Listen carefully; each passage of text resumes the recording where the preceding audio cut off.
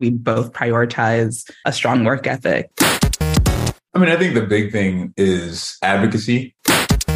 You have to find a way to prioritize your mental health too.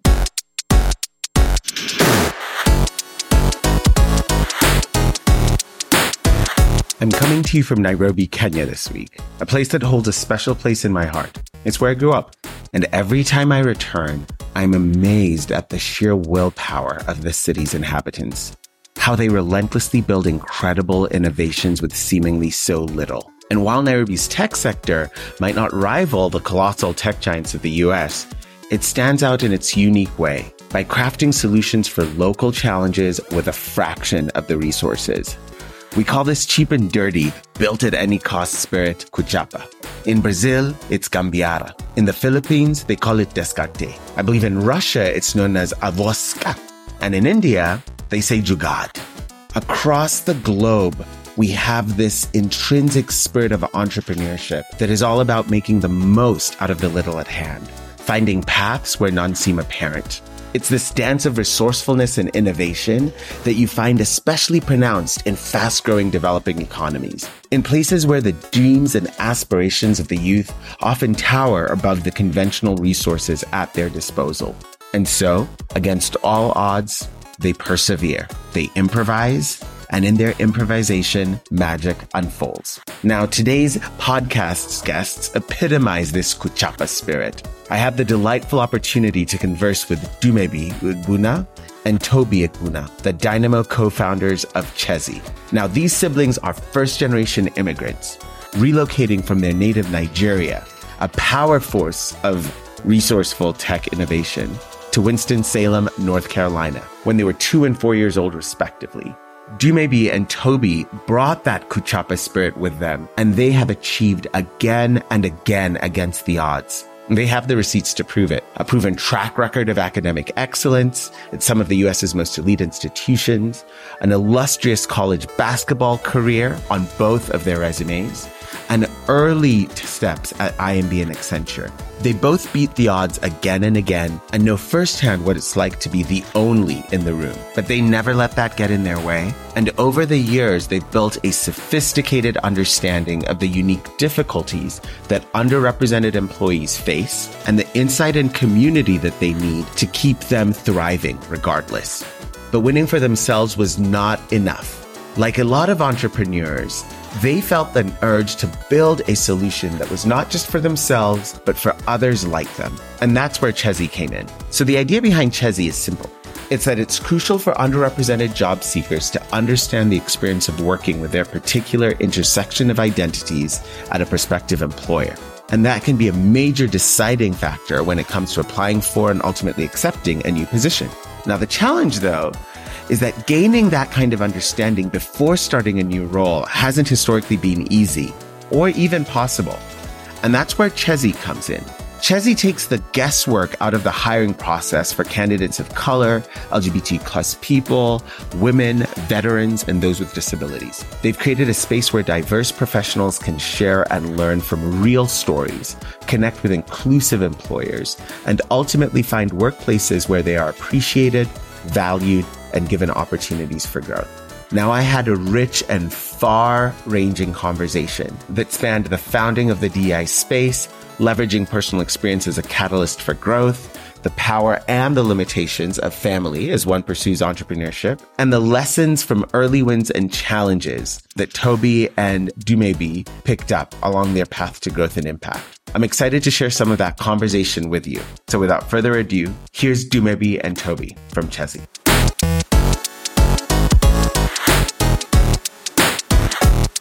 What inspired you both to co-found Chezie and pursue its mission?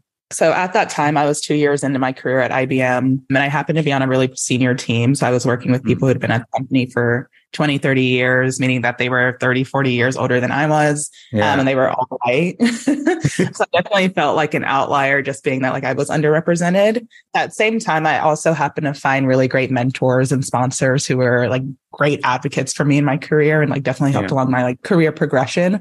So I was just kind of like evaluating my own experience. I talked to Toby about his experience at Accenture. And at that time, he was kind of in the job market looking for, where he was going to go next. And I was also talking to my friends who, entered the workforce at the same time as me. So I got really interested in the idea of like storytelling, especially around the minority experience. So I think that was for me, like the real start of Diversify, but I'm sure Toby has a different story. Mine is similar. I was at Accenture. I was working there for 5 years. About 2 years in, I really got into diversity and inclusion stuff because I had been doing minority student recruitment at UNC where I went to college.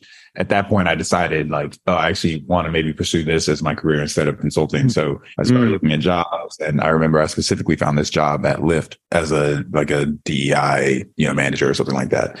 I didn't know anyone that worked at Lyft, and I was trying to get a sense of what it was like to work there. So I reached out to this random Black guy on LinkedIn. He and I connected, and I was like, there should be a way for you to figure out what it's like to be Black at these companies. And I kind of shared that experience with my sister, and that's how we started, as she mentioned, Diversify, which is like our initial idea. And then we worked on that for a year, had a little bit of traction, but not enough for either of us to feel comfortable, really pursuing it. So then we pivoted into the ERG space that we're in now. So we've been working on Chezie, like this incarnation of Chezie, for close to 2 years, since October 2021. What are kind of the real day-to-day hindrances or challenges in being the only in the room? Yeah, I think there are 2 points that I would highlight. Like first is like, if you don't see anyone in leadership that looks like you don't think that you yourself could end up there. So as like a Black woman in my entry-level job, not seeing a Black woman as a director or senior manager even, I was like, there's no path forward for me at this company. So that's one of them. It's just like that, like your circumstances really do fuel that imposter syndrome of like, there's no way for you to ever get to that position. But 2, if your coworkers aren't used to working with people who don't look like them, so who aren't white, who aren't, from these like middle class backgrounds, they are definitely more prone to like microaggressions. And one example that I always bring up, because it still kind of sticks with me, is like I was presenting with a white guy who I had started with at IBM to a team of like senior leaders. And the presentation went really well. And then after the presentation, he took a moment to like try and compliment me. But his compliment was like, I love working with Dumebi. She's really great at PowerPoint. Like of all the compliments that you could have given me, given that I had done the bulk of this work, like to be good at PowerPoint is really like demeaning and like undercuts everything, especially because women are already seen as like, they should be really good at administrative or like secretarial work. I don't think he did that like on purpose. I think he was genuinely thought he was giving me a compliment. It's difficult to understand what that feels like if you've always seen yourself represented anywhere, right? So I think this is often the challenge, like pulling that in there. But like as humans, that is typically how we like chart a path forward. You see somebody who kind of looks and feels like you, and we like pick that up like by like month 6. Like that is the human growth. Identify kind of an anchor point, move forward. Identify an anchor point, move forward. And coming to a point and realizing so early that like, I'm going to need to figure that out is definitely one challenge. And then the second is just this additional cognitive load where because people don't know very many people like you, they've not experienced the diversity of what it means to be a Black woman. I think that's another thing people don't understand. I know what you're not saying is like Black women are this one thing and you need to learn this one thing to go there. But it's more that actually because of the absence, everybody has these ideas about what you're going to be good at and not good at. And you're constantly working against that in addition to trying to get your job done. Yeah. Toby, anything else you'd kind of add about kind of what makes that real or why this is a problem to address? Yeah, I mean, I think I would add that you use the word load, right? Like it is like burden, right, to carry. Because I think it's like Dumebi was telling that story and then she said she doesn't think that he meant it that way, right? But there's just like the mental hurdle that she has to like convince herself that he didn't mean it or that maybe he did and he's out to get me. So now I have to be conscious of like every step that I take because I don't want to give him an opportunity. You know what I mean? It's just, it's something that you have to carry if you're the only person in the room that looks like you, on top of, whatever is expected of you in your actual job. So, that's often what I think about when people talk about that is that it's just an additional, it's like you're running a race with ankle weights on. Chezie aims to support any underrepresented cohort within a company today, right? Which means I think a lot of the people who you serve end up being allies as well. I'm really curious what you believe it takes to become an effective ally and how it factors into Chezie's mission. I mean, I think the big thing is advocacy. Actually speaking, like you talked about this, this manager you had that gave you a shout out. It just wasn't the right one. You know, that you could call that allyship. It wasn't the best allyship, but I think the allyship is actually being if you're in a position of power, being able to speak up for, someone that isn't in a position of power, right? Because otherwise we'll never kind of elevate into that kind of position. You know, there are basic levels of it where you're just trying to learn more about like what it's like to be Black, or you're reading books, or, you know, watching movies or listening to podcasts or whatever. But like just being aware of the struggles does much if there's no action behind it. Advocacy is generally how I think about it. Are there examples of companies doing this really well and companies perhaps struggling? What makes the difference? I can't give a specific example. I do know I have heard a lot of stories of companies having really clear like allyship guides to where it's like, this is a space for this minority group. This is what we expect of our allies. This isn't a space where we're going to center the voices of our allies. We just kind of want you to listen and provide support where you can. And I think those are the best examples of that, to where it's like, because even Toby said, almost speaking up for minority groups. I think you have to be cautious of that. Like, I feel like you can't speak for them, you know, like you also have to give them a platform to be able to share their experiences, because they're the only ones that know their experiences. The groups or the companies that are doing it really well is those who have like really centered the voices of that minority group or those particular like these, but have given allies like the correct guidelines on like how I expect you to show up for me. Those are the ones that are kind of succeeding in this space to me. Thank you for that. And I know I kind of took us like off course in the allyship, but I also want to shift gears like completely and, you know, recognize the fact that you guys aren't just co-founders, you're siblings. What do you think it was about your background that made siblinghood something that encouraged you guys to like dive into co-foundership before? We had very similar paths, right? Like we went to schools, we went to college. It's not, you know, that's not, we went to college. We both played basketball in college. We both interned at IBM, maybe ultimately went to work at IBM, but I kind of looked a different avenue there. So we, you know, when we identified the problem, we were both like, you know, we both, there was no like expert needed to be done to either person there. I've always wanted to start a company. I don't know, maybe I'm called, you know, she could speak up for herself. I don't know that maybe had that same kind of desire. So in the earlier days, it was, I think, a little bit more of a push for me on this. I knew that what goes into a good co-founder isn't even necessarily like someone that has like the skill set that's very different from yours. Even though I think we balance each other out pretty well there. It's really just like when you're down, can this person like pick you up? And the other way around, right? This person's swamped. Can you step in for them? And I think we definitely have established and set that up as well. And we work pretty well from a skill set perspective, just because Dumebi's, I'm good from an operational, just like making sure everybody's doing what needs to be done, or, you know, moving forward, setting vision type of thing. And then Dumebi has this just an amazing ability to be friends with anyone within like 3 minutes.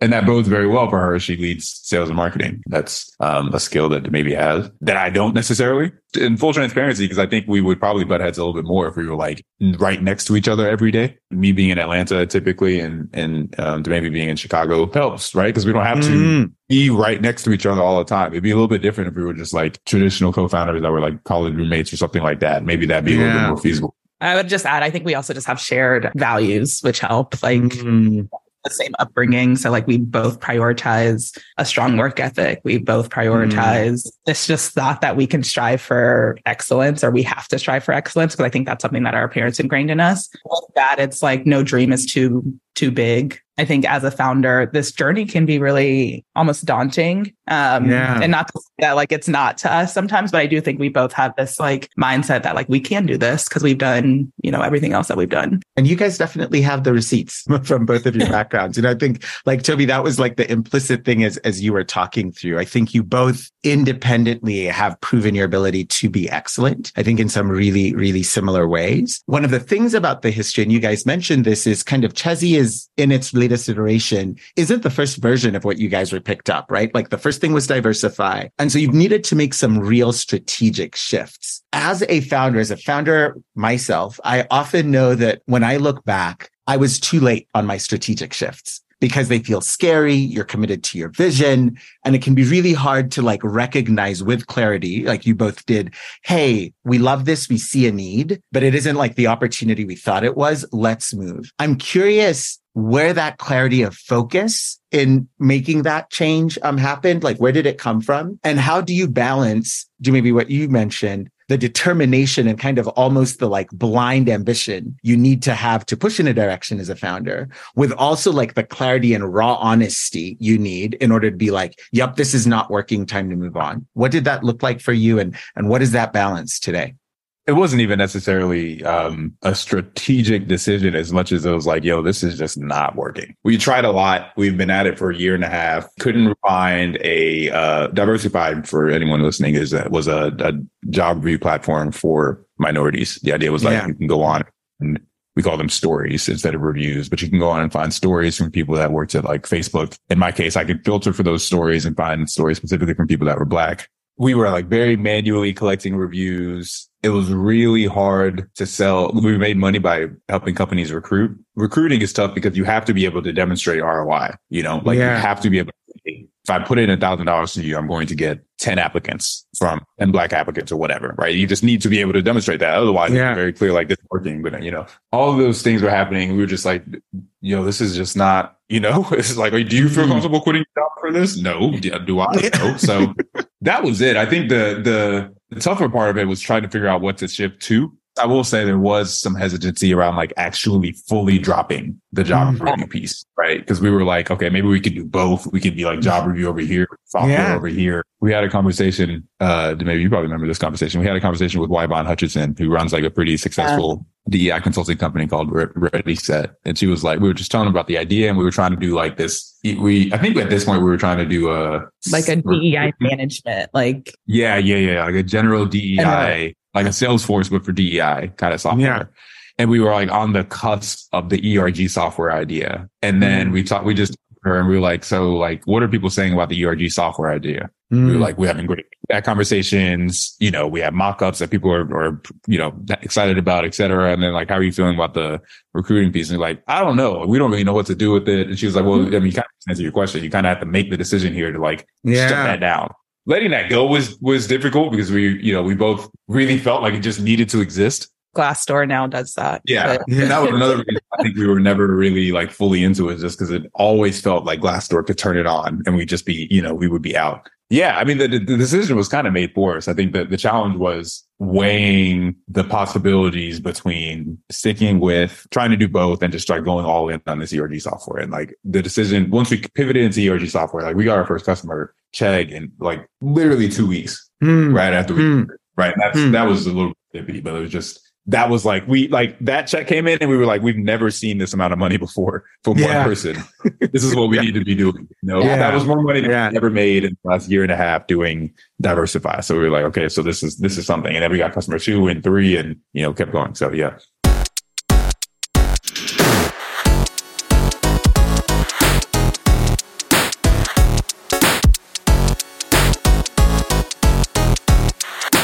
You guys have come a really, really long way. And I'm curious if you would share, like, as you think about what Chezie was in those intimate initial moments and how you think of it today, what are the first things or insights that come to mind around what it takes to make that evolution, kind of from like initial idea to like full-fledged, this is a thing we're doing, that you might pass on to somebody who feels like they're where you guys were?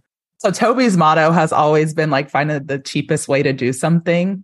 And even today, now that we have a little bit of money, he's like, no, find the cheapest way to do it. So that's just kind of ring through for the last like couple of years. Like anything that we did, it was, okay, let's see if we can do it ourselves. Toby built our first like MVP on Bubble himself. He just like took the time to learn the platform. We really wanted to hyper focus on like content. We were doing monthly webinars. We did those in Zoom meetings. I don't even think we paid for like it's like Zoom webinar, and we still don't. So I think just finding the cheapest and easiest way to do something until an idea is validated to the point where you should invest in it is just something that I would always keep in mind. And then from a sales perspective, I think an easy way to drive, easy in air quotes for anyone listening, an easier way to drive like pipeline is content, like really investing into your blog post, really investing into monthly webinars, really investing into just things that people can interact with, get familiar with your brand as like a thought leader. And then as you start to put out product, they're interested in the product and they'll start to book demos, and then that'll help progress your pipeline too. Are there like any rules of thumb or things you go along that you pass along to another marketing leader in terms of like, sure, okay, I need to have a blog post out there. Sure, I need to have monthly content, but like, how do I make sure I'm like really driving and pushing that into leads? You have to be consistent with it. Like the only way to drive a following is to make sure that people have something to come back to. So like those webinars, for a while, we were publishing blog posts weekly, new templates weekly, and we lost that a little bit. We're trying to get back to that. But that's one thing I would say is just consistency is key. Not everything should be accessible. Like make sure that you have like an email wall, in front of this content. So you're collecting this data. So then you do have things or people to reach out to as like a follow-up action. That's awesome. I think a really cool way for you guys to give back, even I think is like the real strategic wisdom of like your best advocates are happy customers, right? And like engaged leads. And so how do you figure out how to like set those out into the world and help that energy work for you?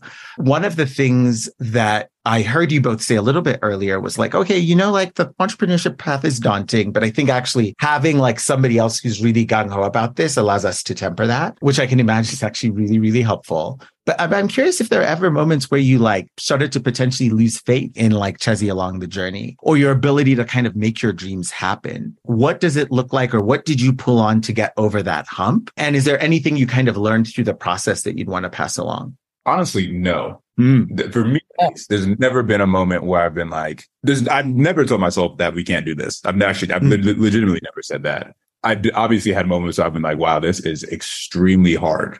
And, this is extremely taxing. I'm like emotionally drained. I'm mentally drained. But not one time have I thought about quitting or thought that we weren't able to do this. And that's actually how I know for sure that we're like doing the right things and that we're like the right team to be solving this problem. Because we have competitors that have been like, we got to pivot. I just have like other founders in other spaces. One I just spoke to says like, I'm actually stepping down as CEO. I don't know if she has like personal issues going on, but like she's leaving her company. Right. Yeah. At this point, like whenever a challenge comes across, I'm like, okay, like this is just something's going to happen and this is going to get fixed. We're religious people and we believe in higher power. And I think that's playing a part in it here. But I've never had a doubt that we are the right team to do this or that we can do this. For the things that are super daunting, right? Like fundraising is what that's what I thought you were going to say. Yeah. Fundraising I've never been as down bad as I was with fundraising. Like mentally, I legitimately, that was one time I was like, I don't know if I can keep doing this fundraising specific. Like in my head, I was like, we might just got to go back to bootstrapping it, Like, I don't know if I can keep doing this thing, and it worked out for us. But even now, right? Now that I've gone through the fire on fundraising, I know what we do for our seed raise. And I fully, if when that time comes, like I would expect it to be much, much smoother because I'm a better fundraiser. And that's the same thing we could do for maybe with sales, for marketing, for like building an engineering team, for building product, whatever. Like we've proven that we can do it. We learned our lessons. We do it smoother and more efficiently moving forward. Yeah, I mean, I agree. I've never doubted one, our idea, or two, like that we were able to do it. I do think that I've had moments like, whoa, this is a lot tougher than I thought it would be. And namely, I was going to say, Toby, whenever last year, our platform is built on Bubble. Last year, we had made the decision to try and build it on full stack. And we had this outline. We were like, it's going to take 4 to 6 months to build it out. And then like our deadline for that, I think was like December 31st or maybe a week before that. And we got to that day. We were like, there's actually nothing done. It just didn't. Like the plan that we had so nicely like outlined just didn't really come to fruition. And luckily we were like, there's still time for us to be on Bubble. There's still validation needed. Like there's no real rush for us to make that full stack transition.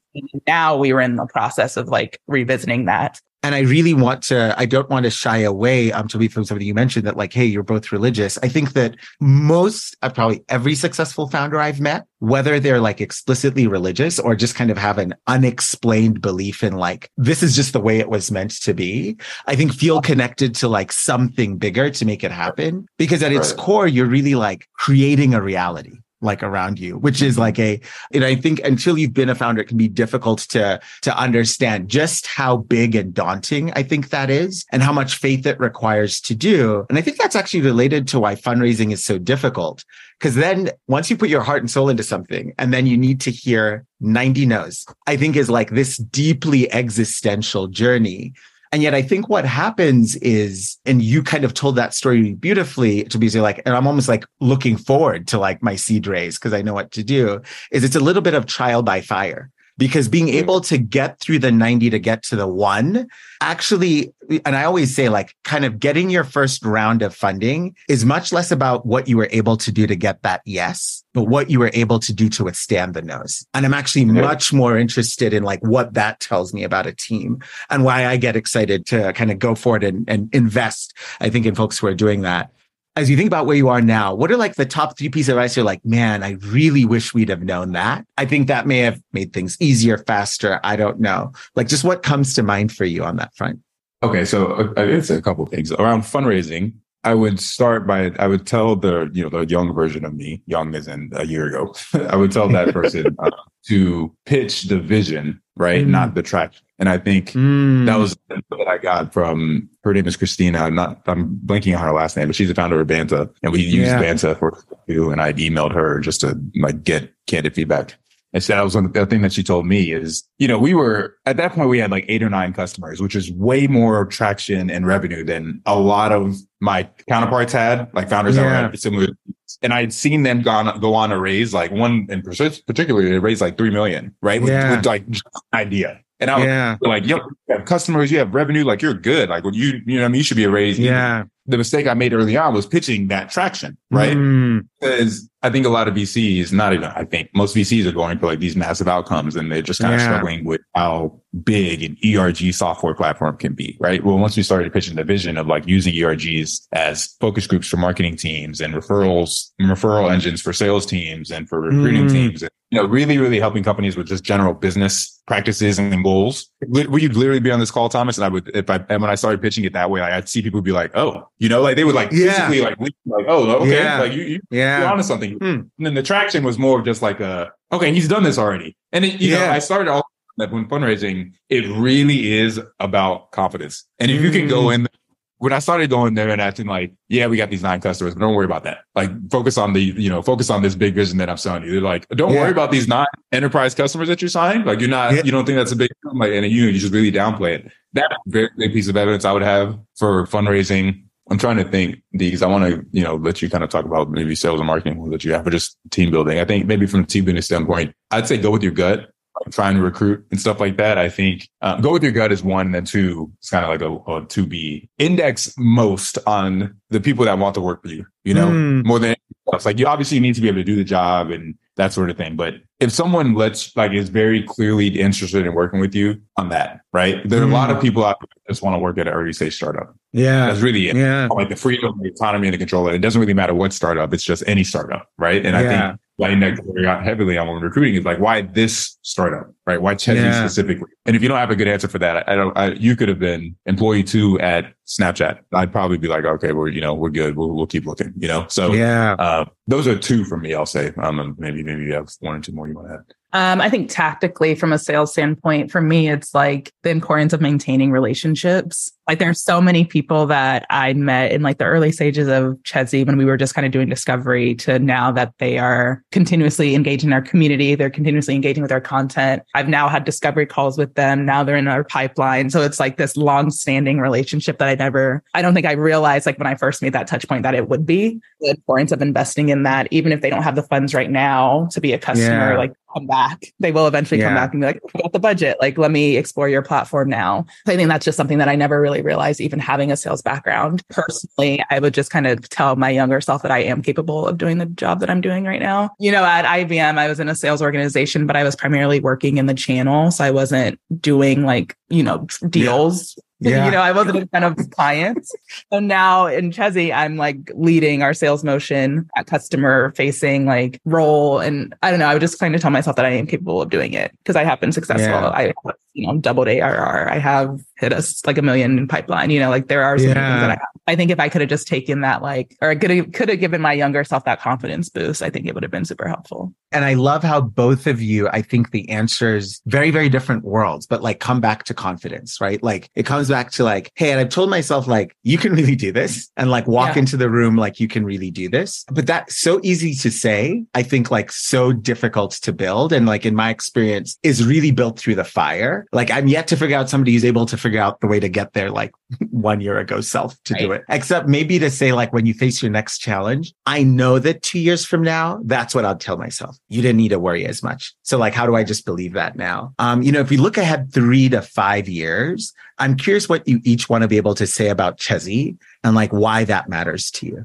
I was thinking about this when I was talking to Avery, who's our most recent engineer hire. I think that everyone on our team has joined because they want an opportunity to create something special, right? That to like build a platform that is helping companies build more inclusive workplaces, but is also helping them be more inclusive as they drive for their business goals. In 3 to 5 years, I actually want to look at our customers and see that they've given that same opportunity that we have every day to build more inclusive workplaces to all the employees, regardless of whether or not they actually on the DEI team. You know what I mean? Like, Chezie, you could be a marketing analyst, right? That's not necessarily working on anything DEI related in their day job. You are now working with your sales team because you have a bunch of Black founders in your network that they should go out and talk to, right? So you're building a diverse pipeline for your sales team, that sort of thing. Yeah. That's what I want to be able to say. I think that's what success looks like to me, is creating opportunities for employees at our customers, right, to build on the inclusivity that their companies have or don't have. Yeah, I would wholeheartedly agree with that. It's just that we created more inclusive workplaces. I think on a micro level, I also want to say that we changed the way that people think about ERGs. I think if you ask like the everyday person, they're like, oh, they're cute. They're like happy hour. They want to be, some volunteer, minorities need a social club too. Exactly. They just need a little tribe. But I do want to be able to say that we like kind of shifted the mindset of like ERGs from this cutesy happy hour thing to something that is actually contributing to bottom line. And it has actually shifted the way that people care about ERGs. Like now senior leaderships are completely bought in because they see how ERGs can drive not only like people goals and whatever, but like the bottom line. It's actually driving towards like. So I want to be able to say that like our platform was the one that kind of made that transition for ERGs on a micro level. One of the reasons I don't just love that, but kind of feel the urgency around what Chezie is doing here is I think during the good times, like the social club argument is pretty good. And I think one interesting thing, just talking about the cultural moment that we were in, is like 2020. I think we were both kind of having this like massive reckoning with like racial justice in the country. And also from at least a tech company perspective, this like huge unexpected boom in the market, right? And so it was good times and there was a lot of excess money. And so I think it was actually pretty easy to like make the argument for like an ERG, because it's like, what are we going to do with this money? Why don't we do something to like feel like we're addressing the moment? But I think I see a lot of companies today and folks leading ERGs or DI teams today really struggling because the business case for the ERGs was never fully articulated. And so as we're now in a completely different like macroeconomic environment, that support all dwindles up because we can't answer the questions that you just called out. And in some ways, not in some ways, I think in every way, if we're ever truly going to get to that vision of inclusive companies, it can't just be this like nice thing the company is doing. Like ultimately capitalism, it has to somehow drive like revenue. And like the clearer you can make that picture, I think with like tools like Chezie, I think the more lasting the change is going to be. And I think we all feel kind of tired of 3 steps forward, 2 steps back, or sometimes 2 steps forward, 5 steps back on this point. And I'm really grateful to have both of you on the forefront, making like real change on that front. Thanks, Thomas. Is there anything as you think about either the journey of Chezie or advice you'd like to give to aspiring founders who hope they are you, in the next couple of years? I would say on a personal note, you have to find a way to prioritize your mental health too. I think both of us are actually in therapy, and we have been for the duration of, this experience. Really easy to internalize a lot of the no's or the, people not really believing in your idea. It's really easy to internalize that as like, oh, I'm not capable of this, or like, oh, I'm not who I think that I am, or like, so it's just nice to have an outlet to either talk about that experience or to, even if it's not therapy, just like having a way to still kind of prioritize you and your kind of well-being. I would make sure that that's kind of top of mind as you step into this.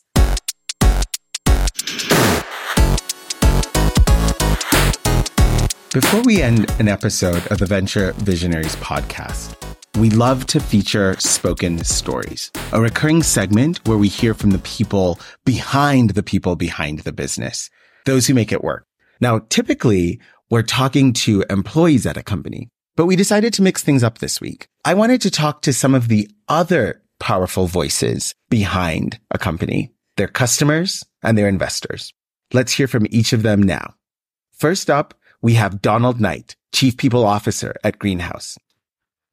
Why am I excited about Chezie? It's the same reason why Levi Strauss was excited about the gold rush. He understood that people with the right talent and the right intentions still need the right tools in order for them to be successful. And at Greenhouse, we foster an environment of belonging. We want Greenies, no matter where they are in the world, to know that we prioritize inclusion, diversity, equity, and allyship. Our employee resource groups needed a consistent platform to communicate, plan events, and even manage their budget. So I'm excited about Chezie because they're not just unlocking value for Greenhouse, but they're unlocking value for everybody. Here's what Carmen Palafox, founding partner at 2045 Ventures, had to say. The demographics in the United States are changing. In fact, over 50% of the population under 16 are racially diverse. And so as an investor, Chezie's mission to build a more inclusive workforce resonates. It's a growing opportunity. And the founders have lived experience working at big enterprise to make their solution relevant. Jesse Contreras is the founding software engineer at Chezie. And here's what he had to say. I see Chezie as an agent for change. Chezie's overarching goal is to help companies foster an environment of inclusivity for those finding their way in the professional world. And we know that if we elevate individuals who thrive in ERGs, this affects positive change in their life. And I happen to believe that that affects positive change societally. And that's what excites me the most about Chezie. That's it for this week, folks. Your time is a gift, and I'm grateful to have spent it with you. And remember, in the words of James Baldwin, not everything that is faced can be changed, but nothing can be changed until it's faced. So go ahead and face it today. I'm Thomas.